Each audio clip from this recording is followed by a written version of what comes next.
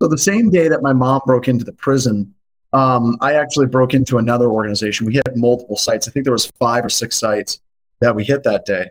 And I showed up and I had like glasses. I had eye surgery years ago, but I had some old glasses, popped the lens out, put on glasses, and I buttoned my shirt up all the way.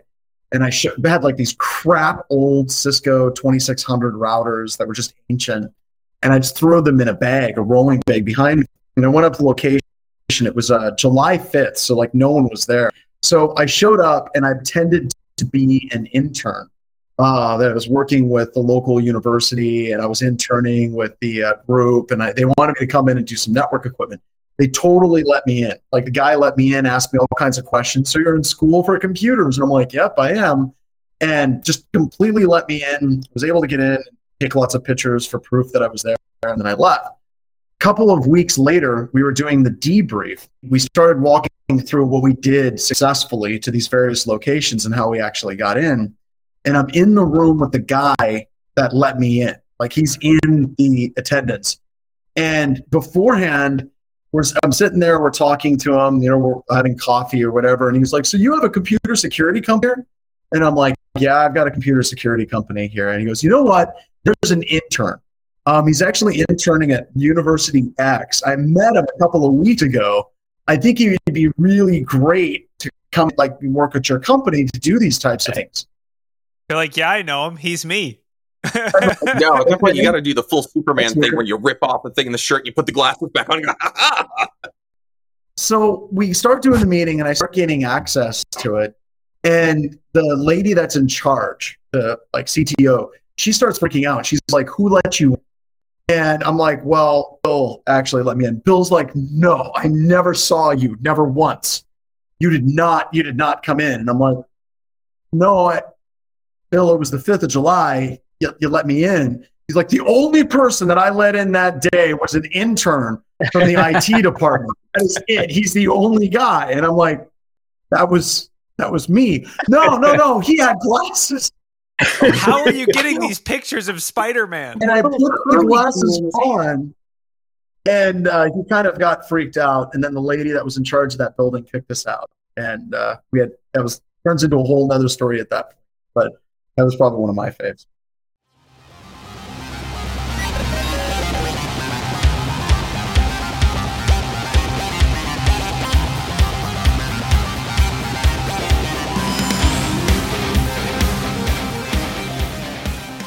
Welcome to Black Hills Information Security, talking about the news. I'm your host today, Ralph May. We've got a all-star cast today. We've also got some interesting stories, maybe Spring4 Shell or the dumpster fire that wasn't. We also have some more Okta news, because why not? And anonymous, ransomware, crypto, you know how it goes, all the fun stuff. I'll go around the room here. We have Ryan, who hopefully makes me sound good. I don't know. We'll have to debate about that. It's probably all my fault. We also have Ian is on as well. Welcome. Thank you for joining us. We have Noah in his new blue room, hacking Zillow and home sales. If you want to know, ask him more. We also have Corey, who also has a little blue going on. Not doing a physical pen test like John while I'm on the webcast. Yes. And then we have John, who is on a physical right now. He's actually doing a pen test. It's weird because he's holding a laptop while he's doing it. He's being chased by security guards, we think. Yeah. We're not sure. Lose him, we know why. It's because he got arrested. The story of how John broke his laptop while on a webcast running through his house. It's the weirdest Blair Witch project. Oh my gosh, I think he's gotten into the data center, it looks like. He made it. Testing the Wi-Fi. I'm in the data center. I'm in. All right, we'll patch you in. Don't cut the hard line. All right, everybody. This is day one of the endless pen test. I'm in the HVAC room. Put your shark tap in there. What's that? Put your shark tap in that network patch panel behind you. Yeah. Wait a minute. I found something. Get your Hack 5 gear out. I found something. Is this important? Oh my god! Oh my god! It looks a little old. more down, John. We can't see the Windows 95 menu yet. Wait. Oh god! Oh man! Oh god! Is this bad? Oh god! Depends on how you mitigated it. Bad. LM hashes have entered the chat. Yeah, but all the hashes, they start with AADB3. I don't know. What's great about the room you're in chair up here is at the time it took that entire room to run that PC. Put the whole thing in here. Yes. Okay. I was just trying to find a place with better internet connectivity. And I think you found it. You found the mainframe. So you found the mainframe. Actually, goal attained. Go ahead and write that report. We did that. So that was the most interesting thing we're going to talk about all day. I don't know about you. I don't. What else did you guys want to talk about? I think that was it. What else did we do? Did you guys see the size of that toilet? Thing was huge. I don't think that's human sized. Yeah. I want a break-in video of where in the world is John Strand. He's somewhere. Honestly, I don't even think he knows. I think we could add that to the news. Like we could go live to John on site. I was told there was an office I could use down here that had better connectivity. So. Oh yeah, you might not get your stapler back, man. All right, let's go. Wait. What stories do we have? Yeah, we have a couple. We have a couple things. Do you guys want to talk about the Spring 4J? Spring 4J or the old Octa reincarnation version 7.9? I guess Spring 4J never really turned into anything. It was the zero-day vulnerability and the Spring framework, but I actually saw some news about it. And then nobody said anything. Like the world wasn't on fire. Has anyone got any more intel on this vulnerability? Yeah, I did some reading on it, and obviously tracking it just in the day gig, and constant noise from people like, "Oh, it's coming! It's another Log4j. It's going to ruin your lives." So I'm like, it's not Christmas. We're not due for another world-ending vulnerability present.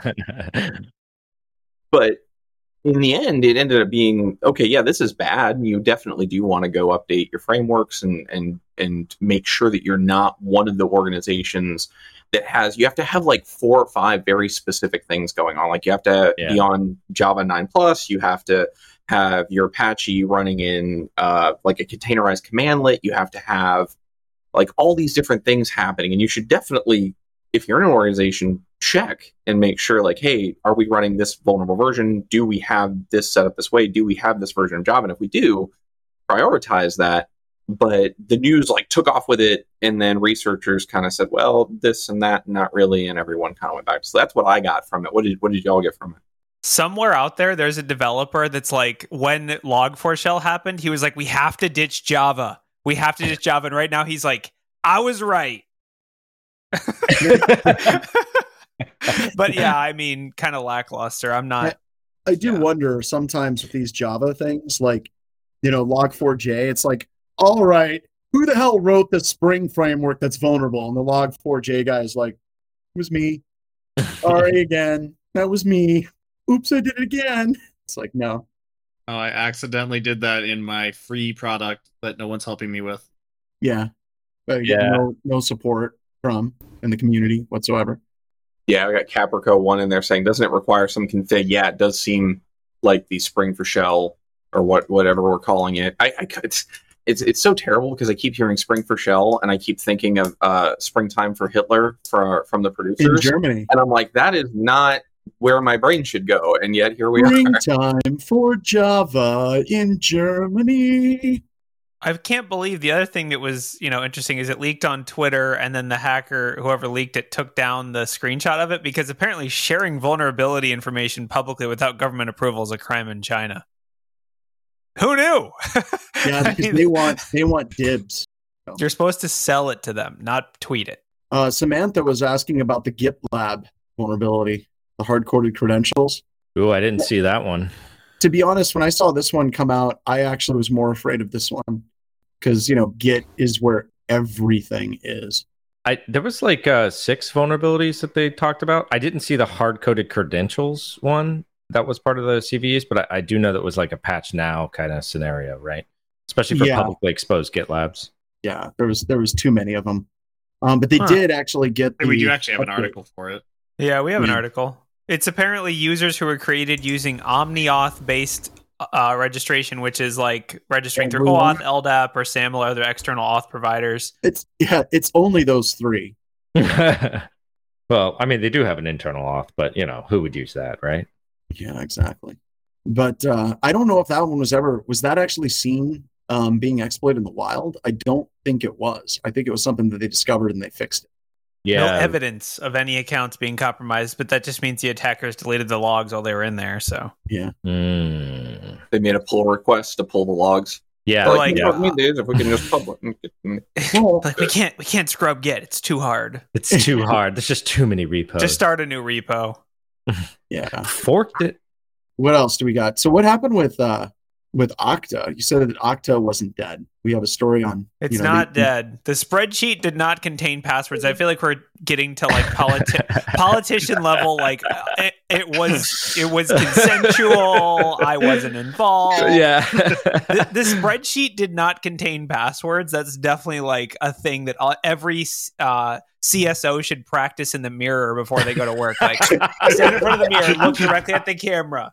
The spreadsheet did not contain passwords. There was no passwords. All right, you've got that one down for today. You can check into work. Oh, wait, hold on. And then they also, and now people are also blaming the Okta breach on legacy network from acquisitions, right? I mean, like, is blame shifting, practicing that saying that no passwords were in the... Who's their PR firm on this?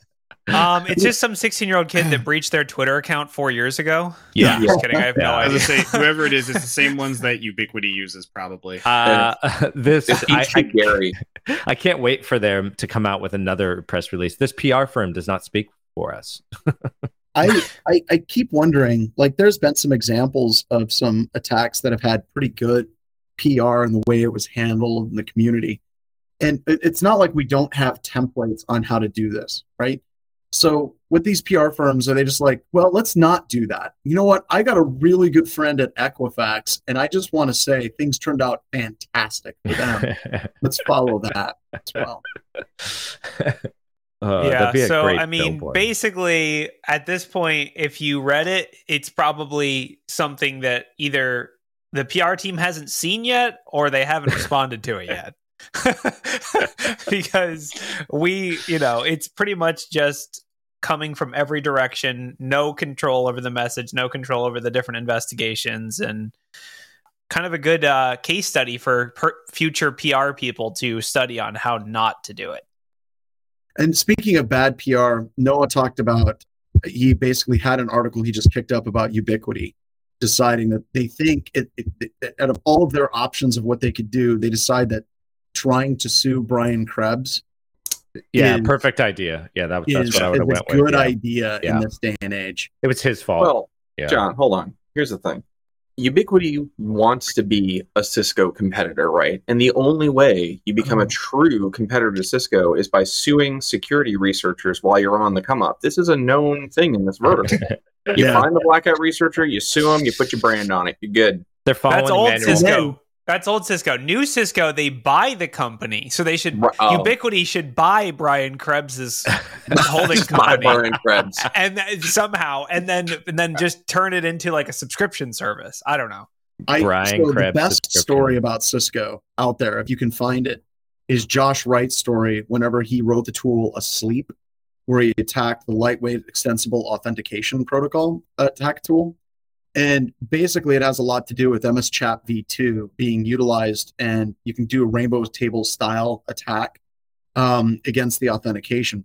And he talks about it, and the way he discusses it, he's like, all of a sudden, I start hearing helicopters coming in, and I'm like, what the hell is going on? Why are helicopters surrounding my house? And then ropes drop down into his front yard, and lawyers come down one-handed on these ropes. And the reason they're one-handed is because in their other hand they have their briefcases. Massive briefcase. Yeah. He just talks about just how incredibly traumatic it was to deal with Cisco. And then the worst thing is, like, the vulnerability was in the protocol. And this is something that I think we need to develop a webcast on, or for forever days. Like, it's not something you just patch and it's fixed. It's like remember, group policy preference files.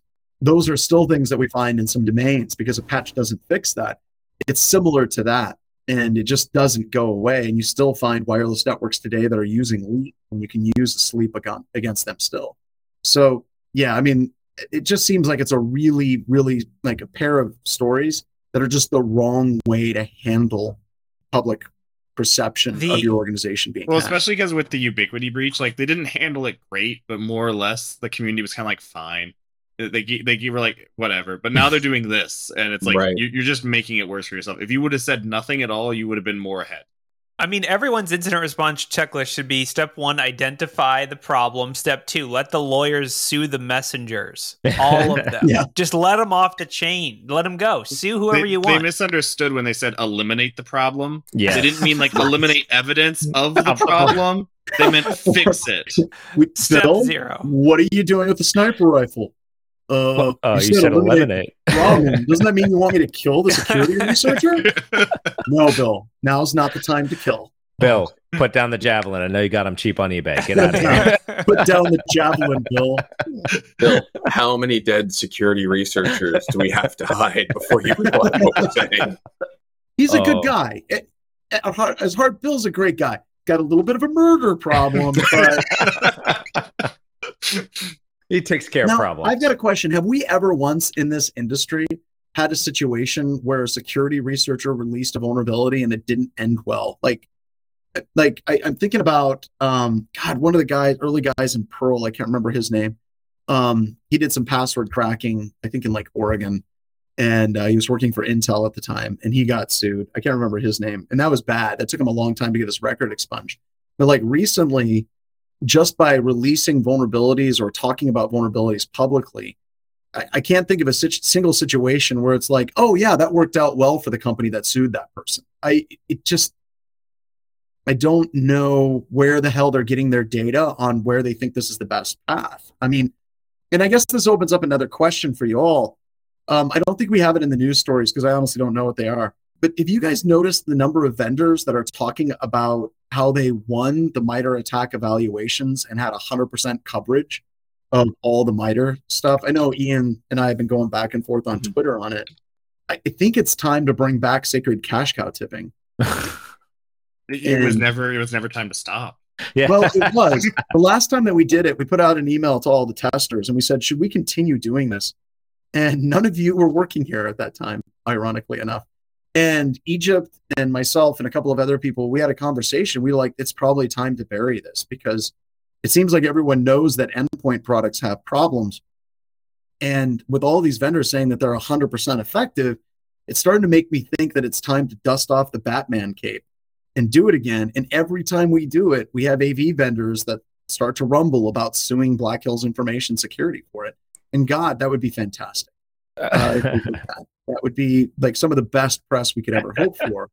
So the point is, has it ever worked out well for a company to take this approach? I can't think of anything. I think the scary thing is that like if we're playing this like D&D style, so like the spell is like sue and the counter spell is like I have an audience and they're mad at you now, right? Like, yeah. But really the thing that's scary to me is for certain people, especially like smaller security researchers, they probably don't have the audience to go like yell at the company. Like so they probably are, drowning in this stuff and can't really do much about it because they don't have a huge Twitter following to be like, everyone, please help. And then like internet lawyers are getting in, so I worry, So back to John's question of like when recently has someone been sued by a big company and it not turned out well, like we may not know. Exactly. It's like a selection bias. Yeah. I almost disagree because if you look at this industry of something, unless that person just decides to keep it quiet and suffer silently, which that totally can be something that happens, right? We can't prove that one way or the other. Even if they don't have a huge Twitter following, you reach out to like a handful of people on Twitter and that message will get amplified very quickly. Like if you look at people like Tara, you look at people like Malware Jake, you look at people like Ian and myself. If somebody's a security researcher and they're like, I went to Oracle, Cisco, somebody, and I released this vulnerability and now they're suing me, we're going to ask some questions, but we will happily amplify that message. It will blow up quickly in the face of that company. So I don't know. You're right. It's entirely possible that there's people that are being sued and they're just deciding just to keep it real quiet and be like, well, I'm not doing that again. But I doubt because they wouldn't do it if it didn't work, right? Like the bean counters and the, do we pop our retainer on this or do we use it? Well, I don't think it's necessarily they wouldn't do it and they wouldn't because it wouldn't work. I think it's that's the only hammer they have, right? That's the tool that they have. Yeah. It's not like, what do we have at our disposal? Basically doing like a responsible coordinated disclosure plan, working with the vendor, working with the researcher, getting this fixed. As Katie always says, don't hate the researcher, hate the vuln, focus on the right thing. Those are all tools that are completely foreign to attorneys, right? They only know the let's sue button. That's it.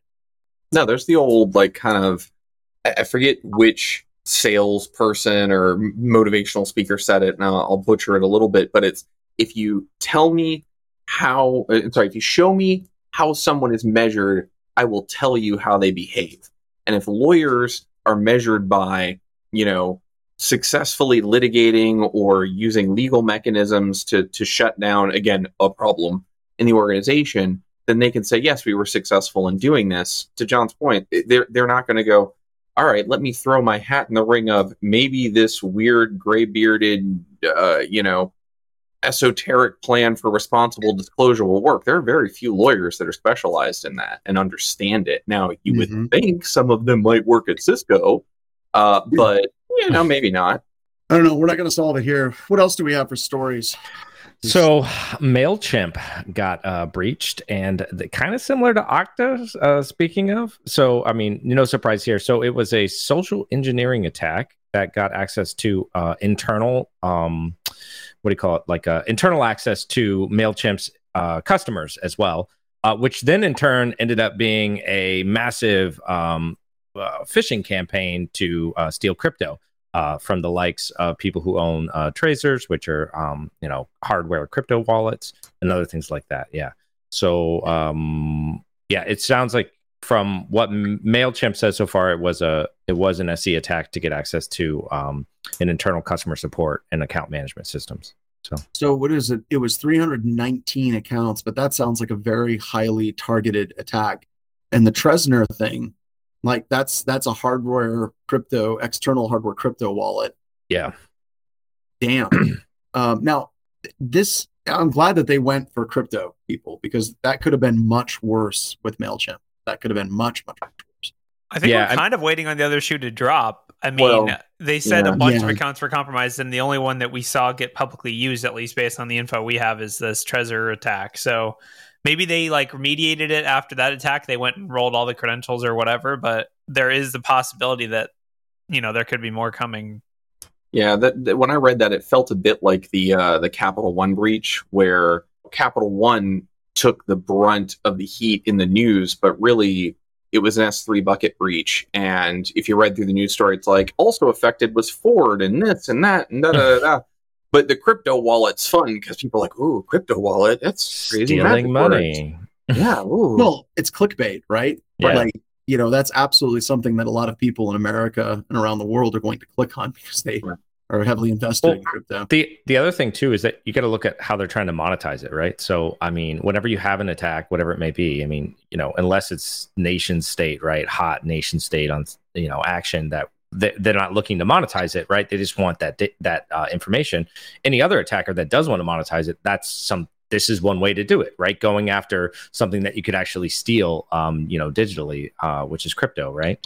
And that's why ransomware and all the other fun things, they're just looking the ways to monetize whatever access or whatever vulnerability that they have, right? So, I mean, safe to say phishing attacks, well-targeted phishing attacks are going to rise because they exported all the data from whatever they could access. So they have lists of, here's what people are subscribed to what list, so they can target it down more than like Nigerian Prince needs your help.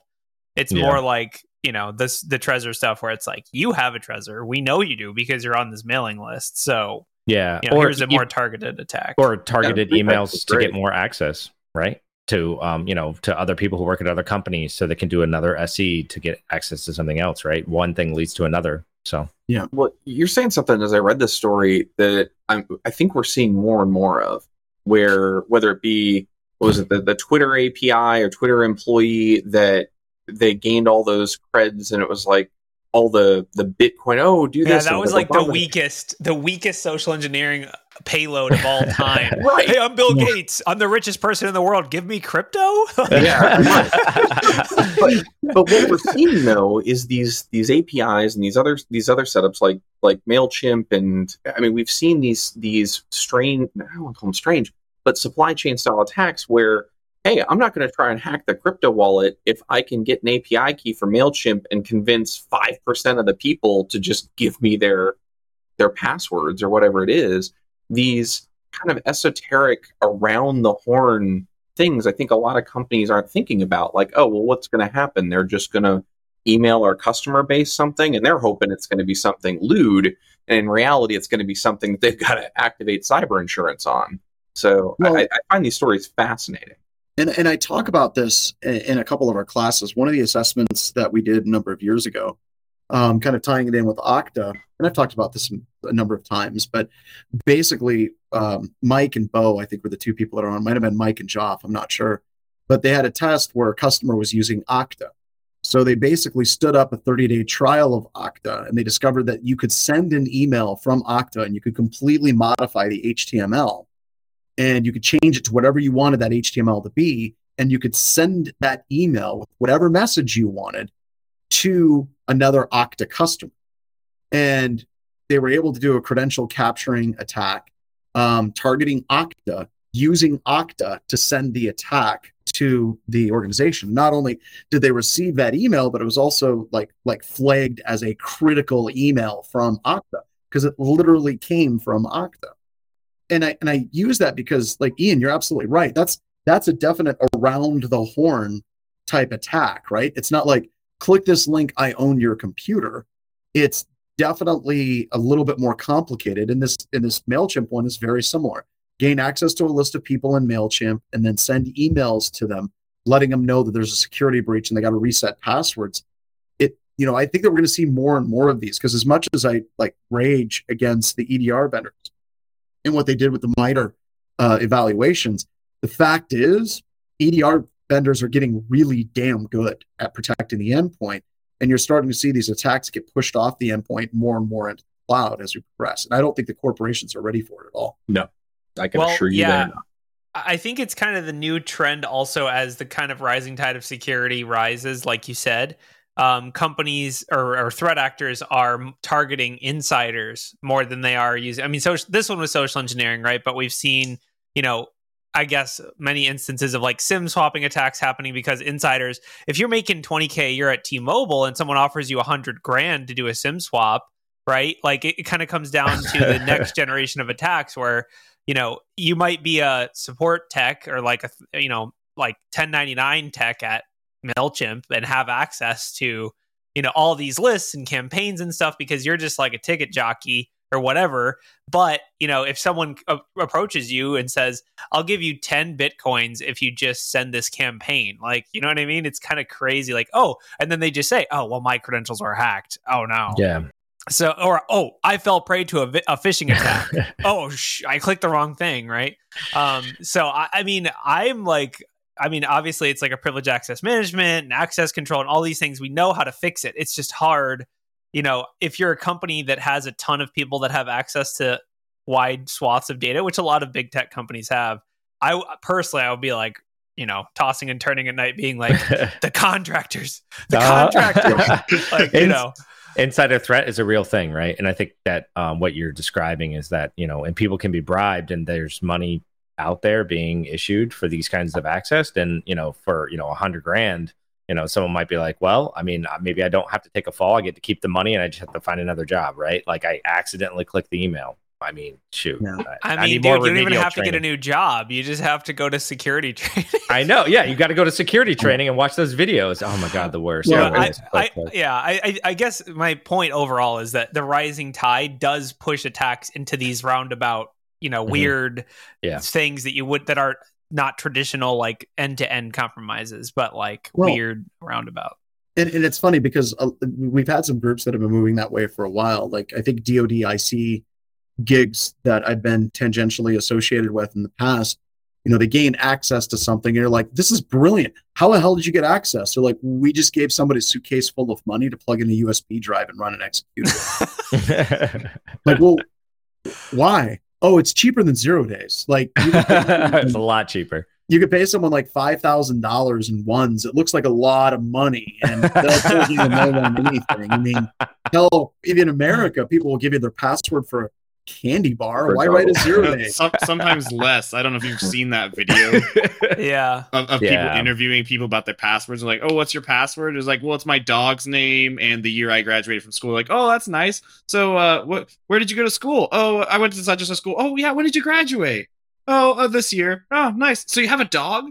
Yeah, I have a dog. What's your dog's name? Right with like, this is a beautiful dog. What's the name of the dog? Yes.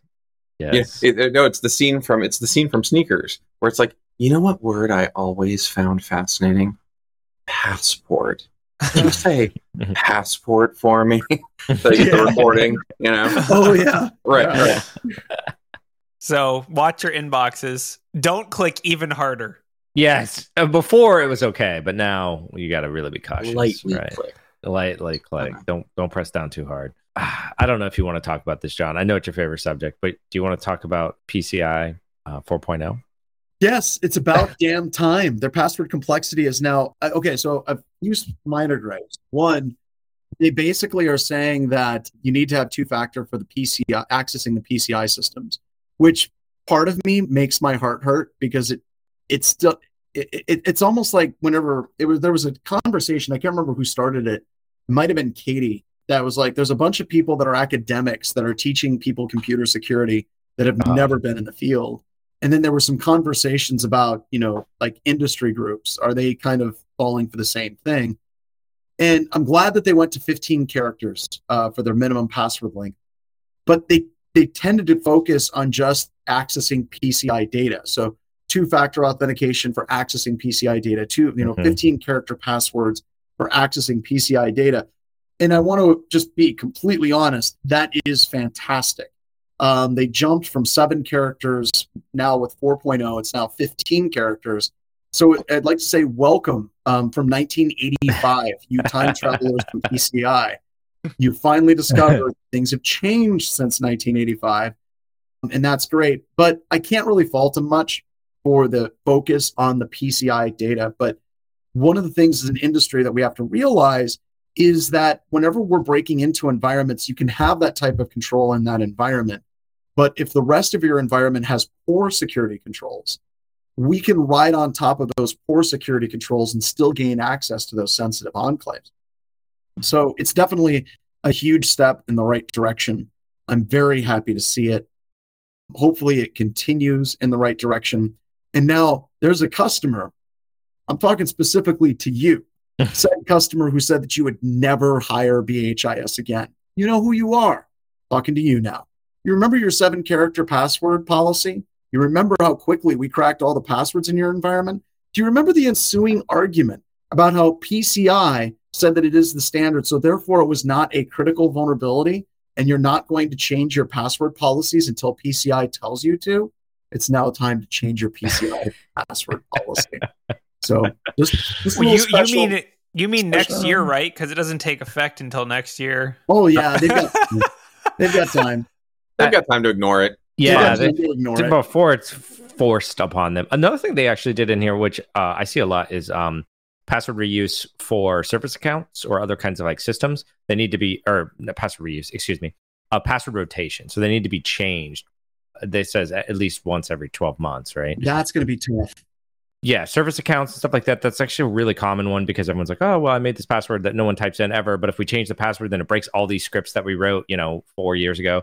And then next thing you know, you have a bunch of service accounts that have passwords that are old enough to drink, honestly.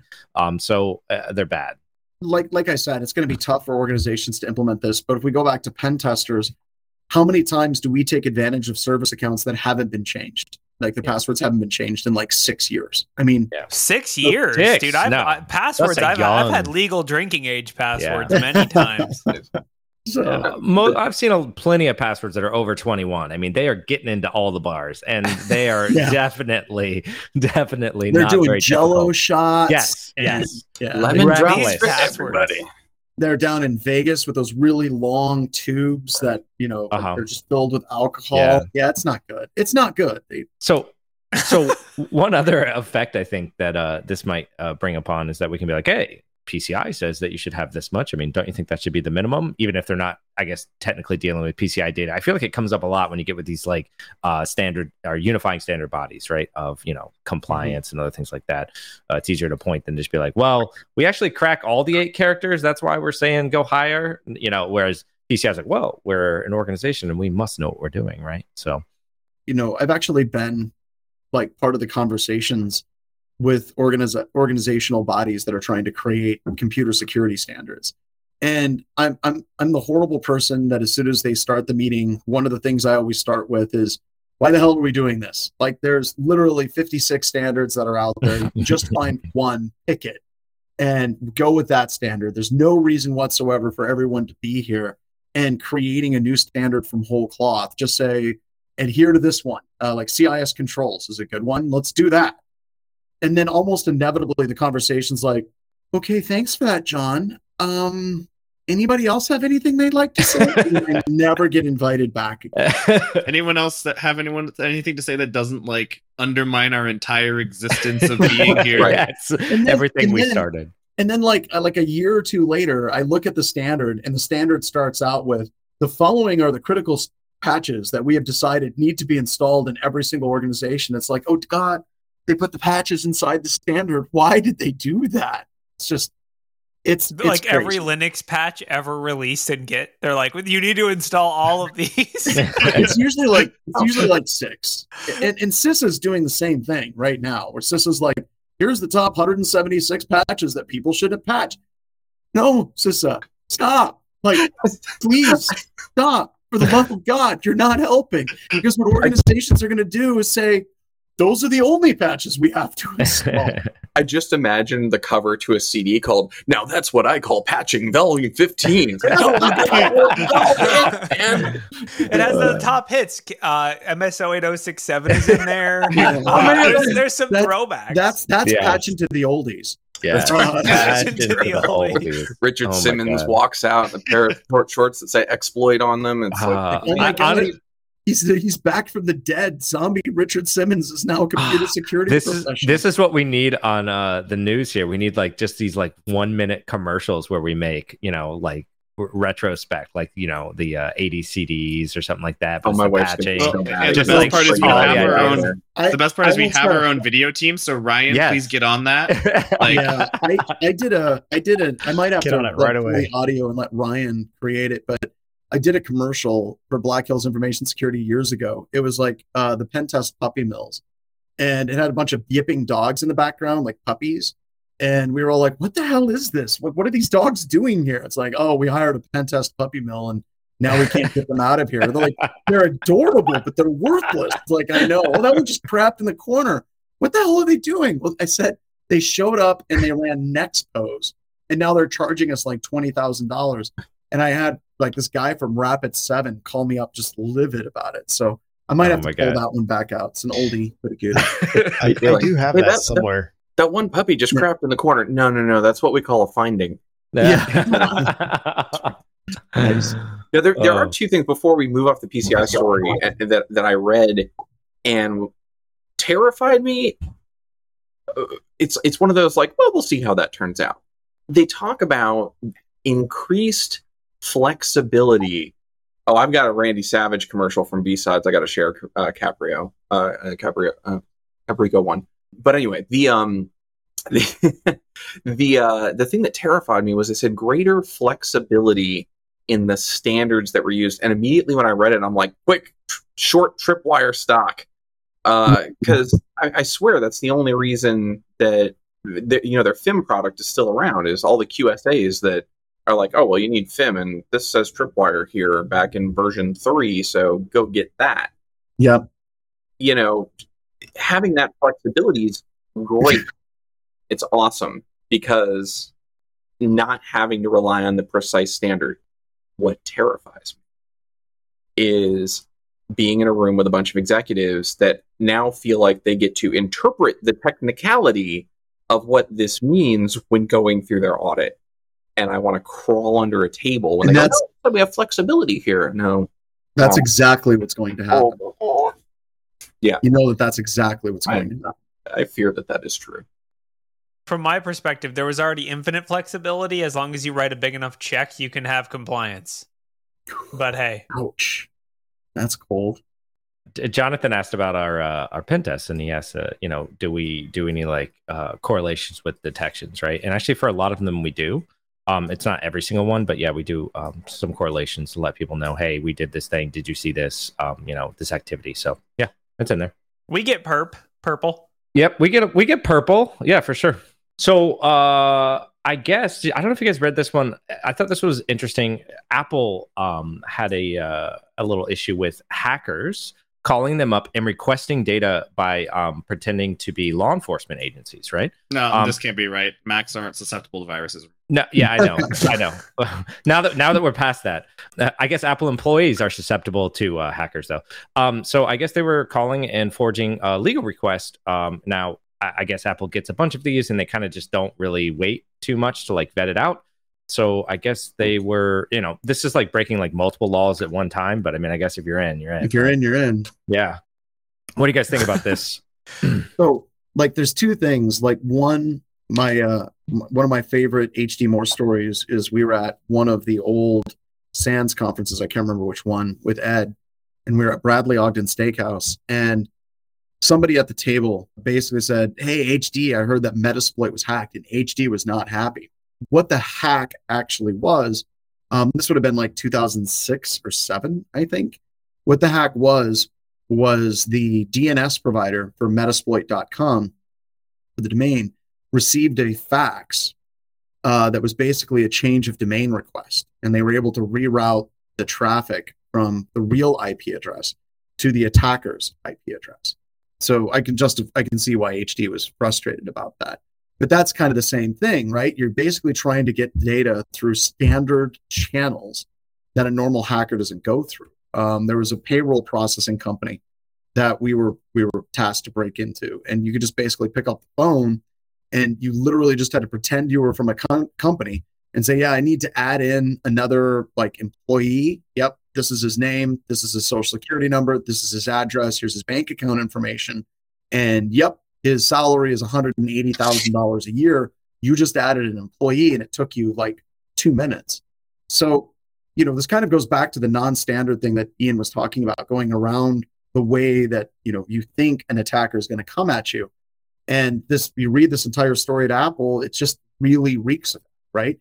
You're basically attacking the organization, utilizing a channel that they're used to receiving requests from all over the United States. And you just kind of plug right into that channel and you get the data, because that's not the way a hack looks, and it works. Yeah, I guess. After all, why would bad people impersonate the police? Yeah, oh my God! Is that a CDC so you got to understand here. I'm here from the law enforcement department of law enforcement here. I need some data from some phones. You'll notice the clipboard and the hat. Yeah. So the data, please. Oh, that's beautiful. My room is nothing but props. It's all. It's nothing but props. You're set. You're ready for this. It's kind of like. Do you guys remember Ghostbusters 2? Where they're digging in the street and they're dropping down into the subway, and there's slime going. When the police show up and they get into the shouting match with the police officers, and what am I doing here? What am I doing here? I'm burning a hole in the middle of the street. I'm trying to do my job.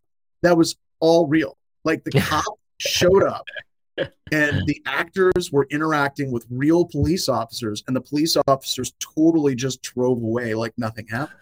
Just because the hard hat. And all this stuff. I didn't know that. That's fantastic. Kind of funny. The other thing with that is do you want to fill this hole in? Because do you want to fill the hole in? I have to go ahead and do a hot attribution and say this had to be 16-year-old kids. Dumb enough to impersonating law enforcement, which is basically how you say "Hi, let me get this paintbrush." Yeah, is that a target? Does that look good? Okay, okay, perfect.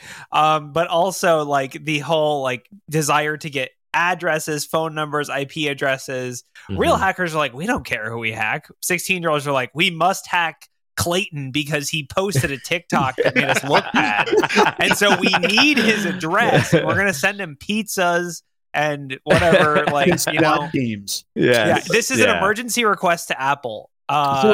What's the reason why? Why so is it an emergency? I think we need at BHIS. We need to start hiring 16-year-olds. That's how we're going to do it. We can't cross like personal cell phone SIM cloning. We can't do that, but we can just have like this daycare, and we're basically working them up. And when they get to be like 16, it's like, Billy, come over here.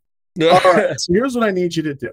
I need you to call Apple pretending to be law enforcement. Isn't that illegal, Mr. John? Yes, but we have great lawyers that we have just for this purpose. Here's the thing, Billy. This is going to set your career for the rest of your life. You're arrested. You're helping us. We're helping you. Once you turn 18, you can no longer be prosecuted for anything you did before that. I have the worst lawyers. I mean, so instead of puppies, you're saying we're going to get like 1-year-olds, the real wild ones, right? Like, it's just all the cute's gone. They're just running fast, man. Like you can't just catch be like, them at this point. Look, launching attacks, doing things that we can't get away with, like ever. It's like, what are you gonna do, kids? How did you guys get in? We broke laws. Lots of laws. Yeah. Caprico 1 just said John accidentally laid out how the mob worked in the 70s and the 80s. And by the way, lately I've been saying things like that, and people will like send me an email. Well, I just can't believe that you would recommend using children to do illegal activities. It's a goddamn joke. I would never do that and talk about it on a show on YouTube. That's right. You'd absolutely make sure they're 18. Child labor laws in South Dakota are very lax due to the whole mining thing. Child labor laws in South Dakota exist? Yeah, I mean, as you long have as to it's be for the 8 better to wield good. a pickaxe. That's about all they got on the books. Well, we let everybody drive at 14 years old, so we have a very low regard for human life here. All right, what else do we got? We got time for one more, I think. Do you guys want to talk about the bull rat? An actual remote access Trojan? The bull rat. I thought we were going to talk about Ukraine.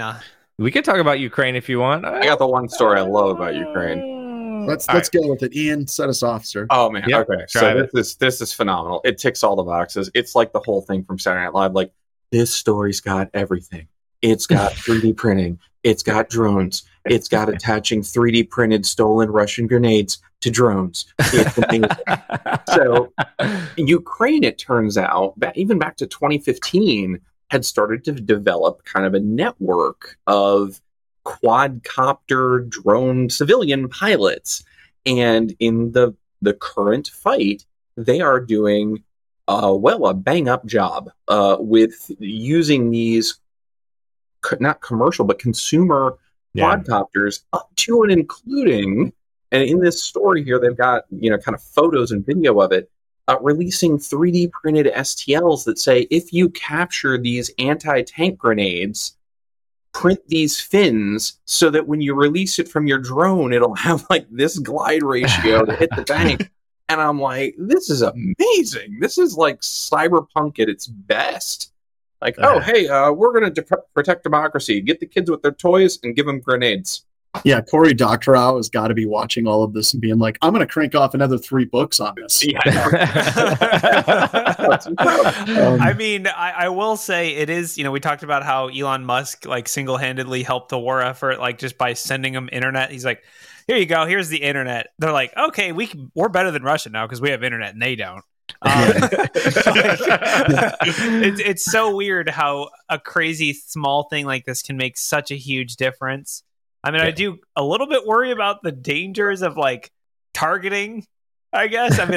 Well, I don't know. What if you accidentally put your own drone in follow me mode and it's just chasing you? Like, oh shit, I hope it runs out of battery before it kills or you're like testing the fit of the fins on your grenade in your basement before you let it go. Yeah. I mean, it's a weird world. I just hope that at some point, whenever they started taking Starlinks to like Zelensky, and they're like, this Zelensky is the internet. Yes. Well, it seems small. Well, it doesn't weigh anything. There's no wires. It's wireless. The Hawk gave it to us. Yeah, we got it from the Hawk himself. I hope that conversation happened in Ukraine. But on the drone thing, have you also been reading the news stories from Taiwan? Because apparently Taiwan is seeing everything that's going on in Ukraine, and the thing that they're taking from all of this is drones are freaking awesome. Yep. And they're like, we're Taiwan. Like, we can make drones that drop bombs. So how do you even deal with that, right? Like from a threat perspective, you're trying to attack a country. There's been a lot of stuff that's related to this. So first of all, this is just kind of like guerrilla warfare 101, right? So I mean, how do you take, how can you improvise, right? everything, right? And so, but the drone attack, right? So small aerial drones, like the consumer drones. I know the U.S. federal government has known about this, and the military has known about this for a while, and they've actually developed platforms to actually bring these things down, right? Jam communication, all the other fun stuff, right? But it's overall, we're going to see more of it, right? And even if it's just from a non-lethal standpoint, just the intel of knowing where people are so that you can move the right people in place to take out units is huge, right? So there's a lot to be there. But, obviously, for example, the U.S. government's been flying bigger drones and all this other stuff. And that's great, but they're very expensive. Whereas these other drones that are still getting the latest ones are getting almost an hour of flight time. Like with enough batteries, you can just fly this thing 24/7, man. They're also cheap and they're easy to your drone crashed because someone threw a jar of pickles at it. You better just send up another one. No big deal. No one cares. And I was seeing that with some of these 3D printed ones, they were actually, rather than using standard transmitters on the 2.4 gigahertz frequency, there's instructions out there specifically from this effort to put them on higher, less common frequencies and variable frequencies so that your standard Wi-Fi jammer can't take it down. Yeah. Anti-jamming drones are definitely going to be something that starts to evolve, right? Radio frequency hopping, other things like that to continue to fly that and operate. And it's the whole thing. I got the buster. I got the buster. Just continuing just over and over again, right? The thing that makes me smile though is this is all still Hedy Lamarr. Hedy Lamarr and torpedoes during World War II. How do we actually detonate our torpedoes with a signal if they go off course going towards something? And that spreads. What is it? Spread spectrum frequency hopping, which is a mouthful for me. We're still doing that, right? It's like in cell phones and everything. And now with drones, we're right back to the same problem. Like, how do we stop the jamming of drones? And all this technology is still in place. And I don't know why, but I just think that that's awesome. Yeah.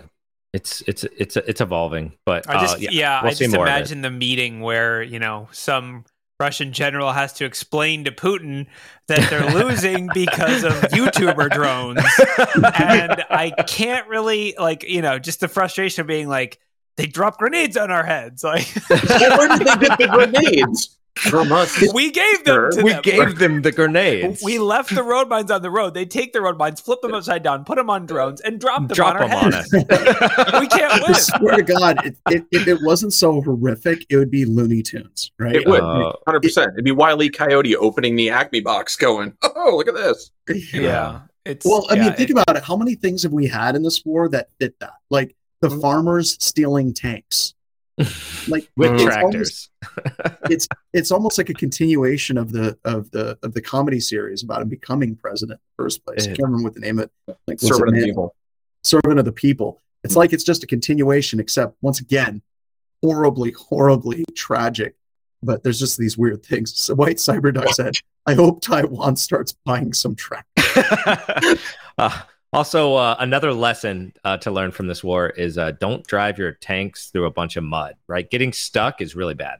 It's just kind of ending for the whole tank. And that's all you got, too, just a bunch of tanks. Yeah, Russia's fighting like it's, 1997 and Ukraine's fighting like it's 2033. Yeah. Absolutely. Well, and you guarantee there's a conversation somewhere where they're like, oh, they're not playing by the rules. Like, yes, that's the point. That is. Well, and it's got to be nice for America because we always say that we're good at fighting the last war. We're really good at fighting the last war. And it looks like Russia was really good at fighting 4 wars back. Cold War, I think it was. They're ready for that one. Yeah. So there's still the same one, though. Oh, and Jay Poodle's talking about some people poisoning the Russian soldiers with eyes. That's pretty bad. It's again, the Looney Tunes thing. The Russian soldier going through the countryside, his tank stuck in the mud. He's just walking around. Oh, look, a freshly baked pie. What should I do? Should I eat it? There's no way this will end poorly for me.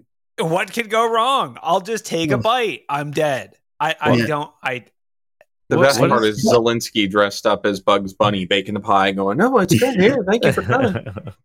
But all of this, I think that what this is doing is and we tie it back to computer security, is like, if we're looking at, battlefields of the future, now you're looking at remote internet terminals like Starlink, and how do you deal with those?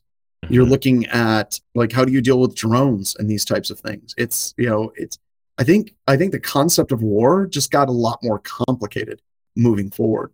Yeah, good luck. I mean, good luck, Ukraine. Good luck, Russia. Whatever your goals are, that something's not going to plan no matter which side you're on. Yeah, it definitely seems like Ukraine is having a much better go of it at the moment. Sorting out all the war crimes and all the, I mean, man, it's going to be a long tribunal. Yeah, it is. And White Cyber Duck, I think, has the best quote to close it out. The Russian soldiers should have been suspicious after they were also handed some sunflowers. Once again, totally straight out of something like Looney Tunes, right? Like, just crazy. With that, everybody, thank you so much for joining. I appreciate it. Ryan, take us out.